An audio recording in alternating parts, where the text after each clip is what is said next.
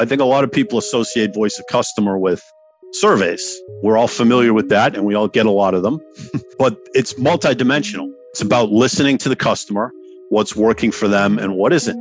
And win-loss, you could expand that horizon a little bit to not only customer, but potential customer, right? Prospects. Hello, everybody, and welcome to Blind Spots, a podcast by DoubleCheck Research for product marketing and competitive intelligence professionals who are looking to get a leg up on the competition with win-loss and churn analysis. My name is Jeffrey Palmer, and I'll be your host for this episode. Today, we are entering some new territory, and I think you are going to find this incredibly useful. What do win-loss programs contribute to our understanding of the voice of the customer, and how can customer success teams get ahead of their churn risks? There's nobody who knows this better and how to use research to get there than our guest today, which is Derek O'Grady, Vice President of Customer Success at Forrester.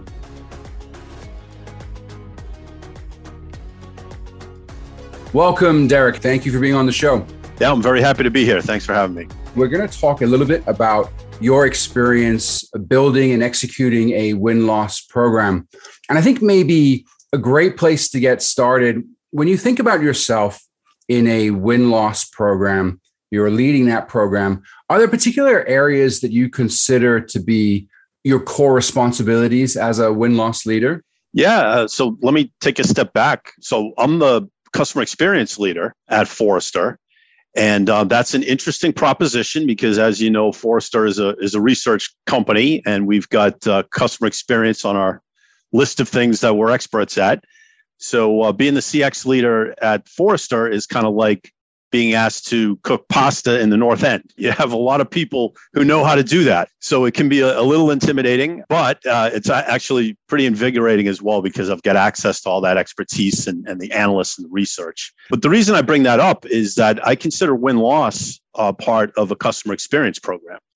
So it's one of the elements of our voice of customer program. And as such, it falls under the umbrella of customer experience. I think a lot of people associate voice of customer with surveys. We're all familiar with that and we all get a lot of them, but it's multidimensional. It's about listening to the customer, what's working for them and what isn't. And win-loss, you could expand that horizon a little bit to not only customer, but potential customer, right? Prospects. So I think it's a super important vehicle to collect voice of customer. And as such, we're really investing the time to do it right. Sounds like it. And how does the rest of the organization sort of understand the value of your role? Are there specific things that they expect from you?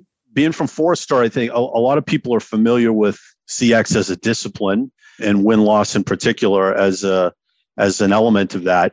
I think there is a broad understanding of that. And essentially what it is everybody understands that if we're able to bring insight back to the business, each business unit is going to be able to operate with a little bit more sharpness. So, it's not just sales. If we can bring back win-loss insight, that's going to help them with retention. It's going to help them with new business.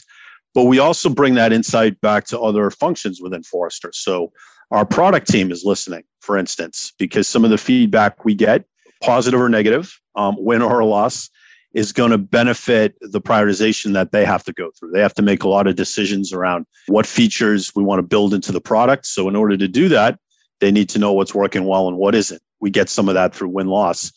Myself as a CX leader, part of my responsibility is to make sure the experiences we're providing our customers are world-class. And we get some of that insight through win-loss as well. Tell me a little bit about where in the business was feeling some of those pains, maybe feeling difficulty. When you think about the organization as a whole, deciding to bring in win-loss, what was the sort of genesis of that in the business for customer success in particular? It's fairly intuitive that in order for us to be profitable as a business, it's about sales, but it's about retention as well. So sometimes when I talk about win-loss, I actually add a third dimension. It's win-loss and churn analysis. Sometimes I think win-loss just implies new business, but we're looking at retention for our existing business as well. Super important for any business, but at this point in time for Forrester, we've launched a new product recently, and it's very innovative.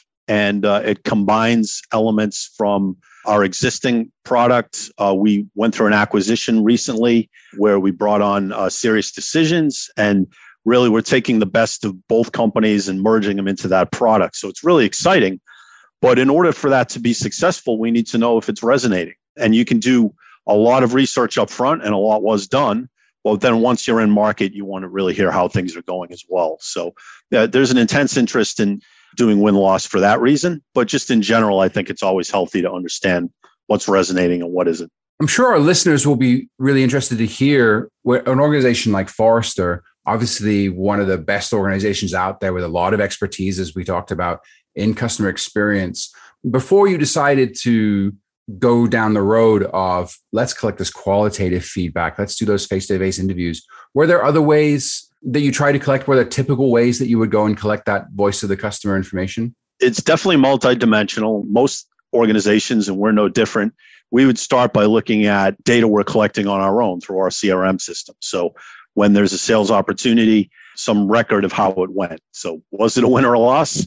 And why, for both reasons. So we like to look at that data. We're no different, right? We do a good job at collecting the data, but it's not perfect. It's also a little bit biased because it's self-reported. So if you think of that as the first dimension, your self-reported data through your CRM, that's great. You can get some initial insight through that. As a voice of customer team, we also have the ability to survey customers ourselves. So occasionally we'll identify a topic and we'll identify a group of clients that we would like to solicit more insight from, and we'll contact them with a very brief survey. So then we're going from self-reported to, okay, actually hearing from the customer, but at a high level. You're not going to send them a survey with 100 questions. It needs to be quick. So the third dimension then is working with a company like DoubleCheck to do more extensive interviews. And a third party doesn't have a dog in the fight, as they say. So they can approach it from without any preconceptions and also approach it as professional win-loss practitioners where, there's a proven process in place for establishing some hypotheses going into the interviews, having an interview guide, and then a professional interviewer will conduct the interview and can be agile in how that interview goes. And then there's rigor around producing the analysis as well. So I view those self-reported surveys, which we would launch that are high level, and then in-depth studies as a really effective way to make sure we're always on and listening for that type of insight. Are there particular areas with the second thing you mentioned, that survey approach, that you think of as maybe gaps that it has? Are there areas that you're not going to be able to get to when you take a survey approach as opposed to sort of that more rigorous in-depth approach? I think just the level of depth we're able to get into, and it's coming back in text. So I think there are some limitations to that too, because with a survey, you can ask a combination of open-ended questions and questions where you're asking people to rank something on a scale. But a conversation is much more contextual. So I would say that's the primary difference. If we have some quick hit items and we want to validate certain ideas, or we just want to get some initial high level information back quickly in a very unevasive way, right? People get a survey request. You can decide on the spot whether or not you want to do it. And a lot of people don't have time for it, frankly, and that's perfectly okay. But the ones that do, you want to make it a quick hit for them so that they can get on with their day. And we want to reserve the interviews for bigger strategic items that we're really curious about. And it might be a topic that's causing us some pain, or a topic where we really see some opportunity and we want in-depth information. I think that's why we'd go with the interview as opposed to the survey. Fascinating. The ability to really focus in on particular areas and dive deep into them with key accounts with specific people and get a really deep conversation going on. Switching gears just a little bit here, when you decided that you were going to do a churn program using an interview-based approach, this in-depth based approach, what was the first thing that you did when you wanted to get that program off the ground? The first thing we were doing before we launched the program itself is you want to make sure you have your executive team buy-in. And the way Forrester operates, which we advocate in our research, is there's really tight alignment with what we call the revenue engine. And the revenue engine is the combination of our product organization, which for Forrester encompasses our research organization as well. So it's product, it's sales, and it's marketing. Now, as the CX leader, I roll up into the marketing group. So I'm part of that revenue engine. But it's really important to get buy-in and make sure there's alignment for initiatives with that trifecta, I guess we'd call it, right? We definitely did that. And there was great interest in us starting this up. So we started with the revenue engine, and we kept them really engaged. And by them, I mean the leadership for those three areas. So this was something new. There's a little bit of proof it's going to work. So we wanted to make sure that we were keeping them aligned along the way. What you don't want to do is get the buy-in to do something and then show up 6 months later with, here it is. So we involved them in the process. And that's beneficial for two things, really keeping them engaged and informed, but also they can inform the actual study itself and did. Before we start interviewing customers, we want to solicit hypotheses, and people have opinions and experience that they can bring to the table. So we literally would ask our product leaders, our sales leaders, our marketing leaders, why do you think we're seeing churn in this area? And they had given that thought already, and they had some hypotheses. We used those to inform the interviews. Then when we were doing the readouts, we included them in the readouts as well. And one of the tactics we took was, let's acknowledge what those hypotheses were. Let's address them. Did we hear this in the interviews or not? And invariably, what came back and what did come back was some of those hypotheses were validated very strongly. Some were validated, but not super strong. Maybe we heard it from this customer or that customer. And then there were some new things that weren't part of the hypotheses. And I think the combination of those, it validates the accuracy of the survey. It helps either validate or debunk any preconceptions, and then it adds some new insight into the mix. Interesting. So you were soliciting those hypotheses from your stakeholders. I think you described them as the leadership team for that revenue engine. Was it a small group of folks from whom you collect these hypotheses, or was it a bigger team? It was fairly large, actually, and it wasn't limited just to the leadership team, quotation fingers, right? So we did involve the heads of those organizations, but we really want frontline feedback too. So from within those organizations, there are people that we selected that we know are very customer facing. They're experts in these areas, and they're really engaged. I want to say for the first study we did, we had about, I believe, between 15 and 20 stakeholders that we send them a survey internally to collect the hypotheses. They return the insight, and then with DoubleCheck's help, we went through and really translated that into a series of questions that were asked during the interviews. I'm sure our listeners would love to know tactically how you did some of those things, particularly paring down. I imagine if you're going to ask 15 to 20 people for their thoughts about why you might be churning or winning and losing, if it's a traditional sort of win-loss program, you might ask those questions. They might all provide, three different answers, three different reasons why they think it might be two or three or four. And now you've got 50 different questions that you're trying to answer. Of course, there'll be a lot of overlap between some of those. Is it easy to pare down to a key set of hypotheses? And sort of how many hypotheses did you go into a program with? There was a very large number of hypotheses that were expressed. Some overlap as well. So the ones that overlap, I think those are fairly obvious because they show up from different sources. So you kind of put those to the side and you say, okay, we're starting with this group. We know these are likely suspects for why people are staying or leaving. But then for the other ones, I think we look for some commonality. So group them into certain themes that might be related.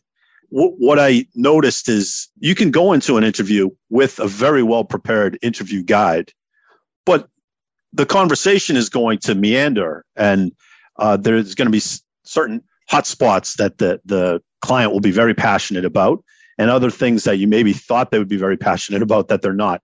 So the interviewer has to be very agile. So you might have a list of 10 or 12 different hypotheses you want to test, and some of those things will just come out organically throughout the interview, and you can kind of check them off. All right, they already commented on this, they already commented on that.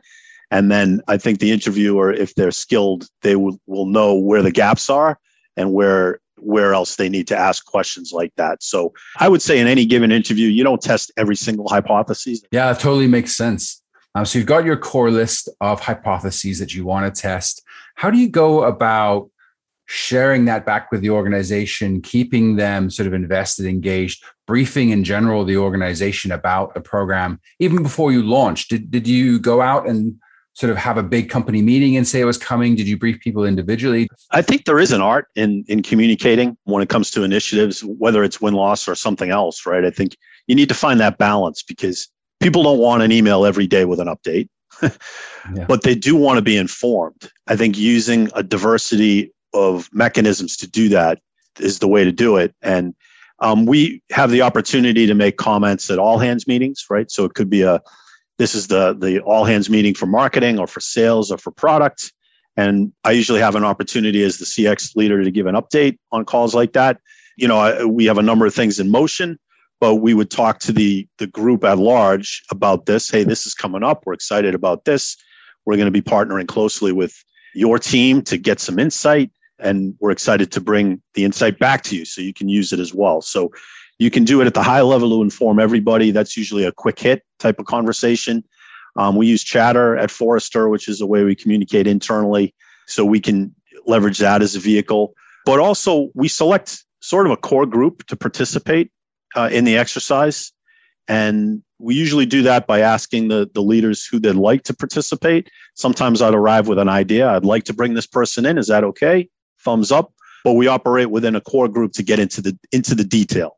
Yeah, I imagine that it must be tough to strike that balance. I'm sure organizations struggle with that, as you say, not just in these types of programs, but any sort of initiative, keeping them engaged, but without overloading them. So you've built the foundation for your program out. You've got everybody up to speed on what you're planning to do with the program, what you're looking to learn about. You mentioned earlier that there are particular types of organizations that you think of as being good targets, that you don't necessarily use these types of interviews with everybody out there. What for you at Forrester delineates what makes a good target? I would say it's more based on the person as opposed to the organization. So that would factor into it, right? We have different businesses and different areas that we would service, right? So it could be customer experience or product or sales. We tend to work with groups like that, marketing as well. But there's different personality types that I think are eager to participate in interviews. So we know some of those people as the CX team because we interact with a lot of customers. But we also would go to our account teams, our sales and customer success teams, and we just ask them directly. We'll start with a list. Hey, here's a win-loss specifically, right? Here's a list of opportunities where we either won or lost. So we'd start with that, but then we'd ask our account teams to weigh in on, are there certain customers you think that would provide us the type of insight we're looking for, be willing to talk to us, and maybe they've expressed some thoughts, either glowingly positive or constructive, that we should be aware of and should talk to them. So we actually ask them to help us select the call them targets for the interviews. Now, I know there's a potential bias in that approach. And we're very conscious of that, right? You don't want to stack the deck with only positive comments, right? You want a balance, you want reality. I think we're wary of that, but people understand what we're trying to do and the spirit of it. And they are very fair and balanced in who they offer back to us as potential interviewees. Sure. I'm sure our listeners would love to hear a little bit about how you go about getting people to say yes to these interviews. I think coming up with the list of people we're going to approach is the first step. And there is a combination of, us just literally running a list through our CRM system and saying, these are the type of clients that fall into this recent win-loss conversations. So we start with that. We then go back to the account teams and ask them to help us identify people who they think would be willing to participate. And they're very fair and balanced, right? They will volunteer people who they know move forward with us and are extremely happy, and also people who, for whatever reason, decided not to, but have an opinion about it and want to share. Being in this business, it's very interesting because our customers are somewhat unique in that they're very invested in what we do. They want us to be better, right? Because I think they see the value in what we do. And in short, we try to help them succeed at their business by sharing best practices in the research that we do. They're very good about patting us on the back when we're doing well, and they're very good and constructive about pointing out where we need to do better. So there always seems to be a pool of people that we can identify.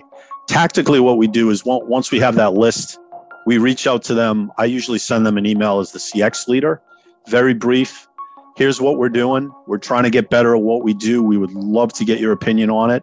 If you're interested, here's how you can sign up for a time. And we have a third-party DoubleCheck working with us that will reach out to you and have a conversation. And I think it's important for them to know it's a third party working on behalf of Forrester, so that I think they feel like they can just speak their mind. If they have something critical to say, they're not kind of telling the person that was involved in the scenario, right? So they're speaking candidly. They're most vocal if there's something procedural that got in the way or something, a limitation to, our product for their particular situation. It's very rarely about the people. I think customers like to speak to someone who's impartial when they're speaking about the topic. Speaking of the feedback that you get from those folks, how do you go about distributing that within the organization? What's the first thing that you do when you get a new report of a particular interview? We deliver a comprehensive readout that's focused on some of the key themes that came through. And one of the design points for a readout like that is we want to keep it simple. So if you come back with 99 things, 100 findings, you're going to lose your audience after the third one. But if you come back with 3 to 5 big themes, in Forrester, we use this WIM analogy, W-I-M, what it means. So here's what we heard and here's what it means in the context of our business. That really resonates because you've curated the information to be of all these, 10 interviews in the studies, and let's say they're 30-minute interviews and hours worth of potential footage and transcripts we went through. What does it mean, right? What are the 3 big themes in the context of our business that we want to share? Doesn't always have to be 3, but you get the point there, right? That's a good way for us to bring the insight back in a way that's very consumable and controllable, meaning, we're not going to spend 8 meetings decoding the information. We've already done that before the readout. Sure. So you put that readout together. I love the way you described that. What does it mean? I think, of course, is critically important to not just have the data, but of course, understand and provide people a context and summary of how that's relevant to them in their lives. The reports that you get, are you the only person who reads them, or do other people read them? Do they live in a central location that people perhaps access, or do they just not get used very much? For each interview, it's pretty elaborate, right? We have access to the recording itself. There's a transcript we can go through, and then the DoubleCheck team actually curates the transcript into some themes. So that's super helpful. The core team I referenced before would be the ones looking at that. And even within the core team, not everybody is going to go in and read every piece. They just don't have the bandwidth to do that. But myself and the voice of customer leader, we would go through and read each of those items. It's just not scalable to share that proactively with everybody else. Now, they're available if people want to learn more about what any one individual said. What I've found in reality, though, they're really relying upon us to curate that information for them. So it's kind of a funneling process. We've got the transcript, the interview, and the main points coming from DoubleCheck. We then work together with DoubleCheck to take all of the interviews that were part of the study and come up with those higher themes and the what it means. And we bring that back to the organization. We're still new at doing this. So the initial readouts we've done, we have taken some time at the beginning to really establish credibility of the process. So the rigor that we're going through with coming up with hypotheses through internal stakeholders and creating an interview guide, and then we let them know the different artifacts that come back as a result of that. I think that buys us credibility so that when we do get to what it means, we don't have people thinking, well, is this just one guy giving his opinion? No, we've already established that this is a process. We're bringing you the greatest hits of the study here. And people have been very trusting because we've given them the evidence that it exists, and they want to operate at that level. They don't have the bandwidth to go into the minutia. It's our job to deliver them the story, and then it's their job to react to the story and figure out how they're going to use that insight within each of their businesses. And you mentioned earlier, you often collect those hypotheses and you might have 10 or 15 different hypotheses that you want to test. Do you go through them when you're doing your readouts? Do you go through them one by one and say, this is how we confirmed it, this is how we refuted it, this is what people said? Or do you sort of keep it even more focused than that? How do you go back and address some of those hypotheses? That's a great question, and something we've thought about very deliberately, because if you take the time, or if people are taking the time to provide their hypotheses before the study, when you do the readout of the study, of course, it's in their mind, right? That's the contact they had, and they know what those hypotheses are and were. So they want them acknowledged. So we usually put a slide fairly early in the deck of the readout that says, going into the study, here are some of the hypotheses. Again, it buys credibility. You're saying, we listened to what you said. You took the time to fill out the survey. We heard you. All right. Now, we don't say here's all 99 of them.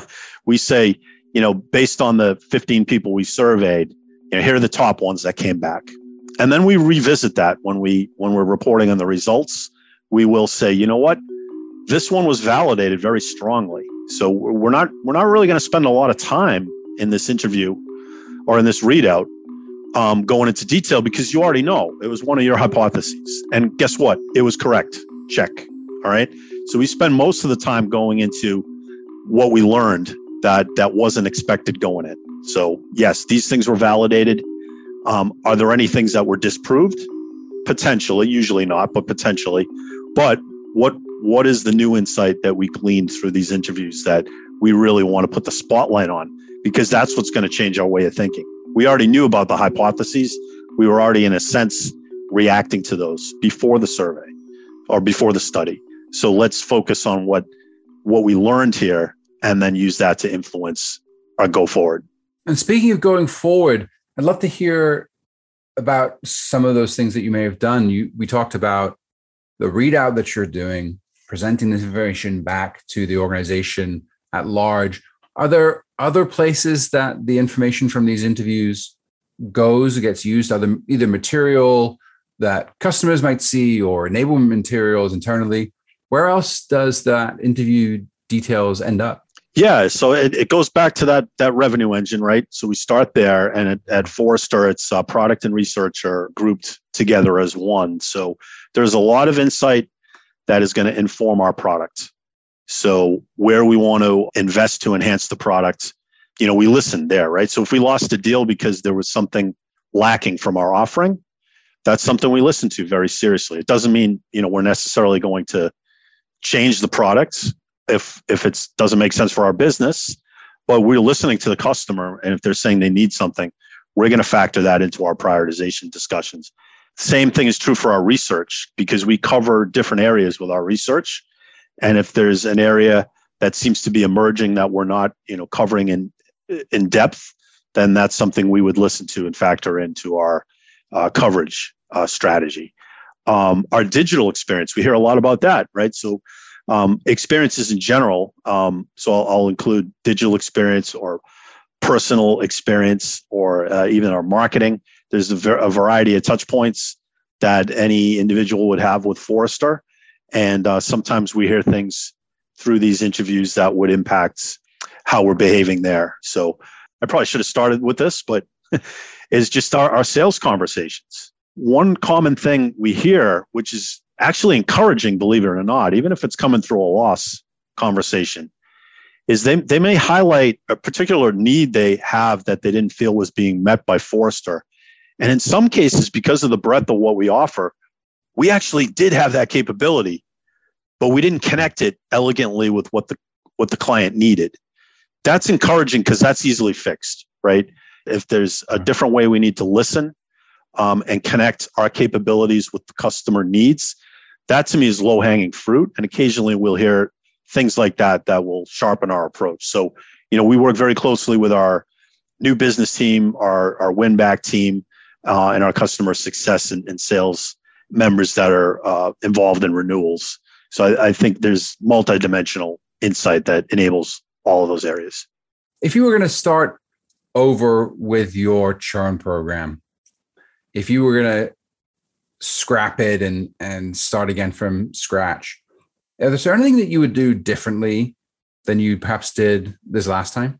That's a really interesting question. And the answer I'm going to give you is specific to our situation. I hope it would be helpful for others listening. But, I mentioned in an earlier question that there's 3 dimensions to our win-loss program. So including churn, right? It's the self-reported data that comes through our CRM. There's very concise surveys that we would send out from our team. And then there's an in-depth interview process that we work with DoubleCheck. In theory, I would have done really knocked them down 1, 2, 3. Get your internal data in order first, then work on some surveys that you're originating yourself, then bring in the heavy hitter for the more strategic ones. So, with a clean sheet of paper, I would have done that. But truth be told, there was more urgency to bring in DoubleCheck to work with us because we were very, very interested in the insight from the cohort that we examined in the study. So we went right to number 3. So that worked out for us. It's helpful to have 1 and 2 operational because it actually feeds number 3. So the whole rigor that we go through to make sure that our DoubleCheck interviewer, so our business partner conducting the interviews, to make sure he's asking informed, intelligent questions, it's helpful to have insight from 1 and 2 to tee up to him. So I think having those more mature would really enable, they're all connected, right? And they all feed each other. It would enable a really powerful outcome from number 3.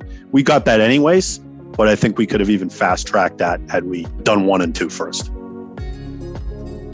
Well, that's all for us here today at Blind Spots. Thank you for being here. And thanks again to Derek for his time and sharing his wisdom, making us all a little bit smarter. If you liked this content and want more win-loss and churn best practices, why not subscribe to make sure that you catch the next episode? And it will certainly help us out if you can throw us a like. Join us next time as we continue to learn from the experiences of some of the best and brightest practitioners in product marketing and competitive intelligence. Thank you again for listening. I'm Jeffrey Palmer, and this was Blind Spots.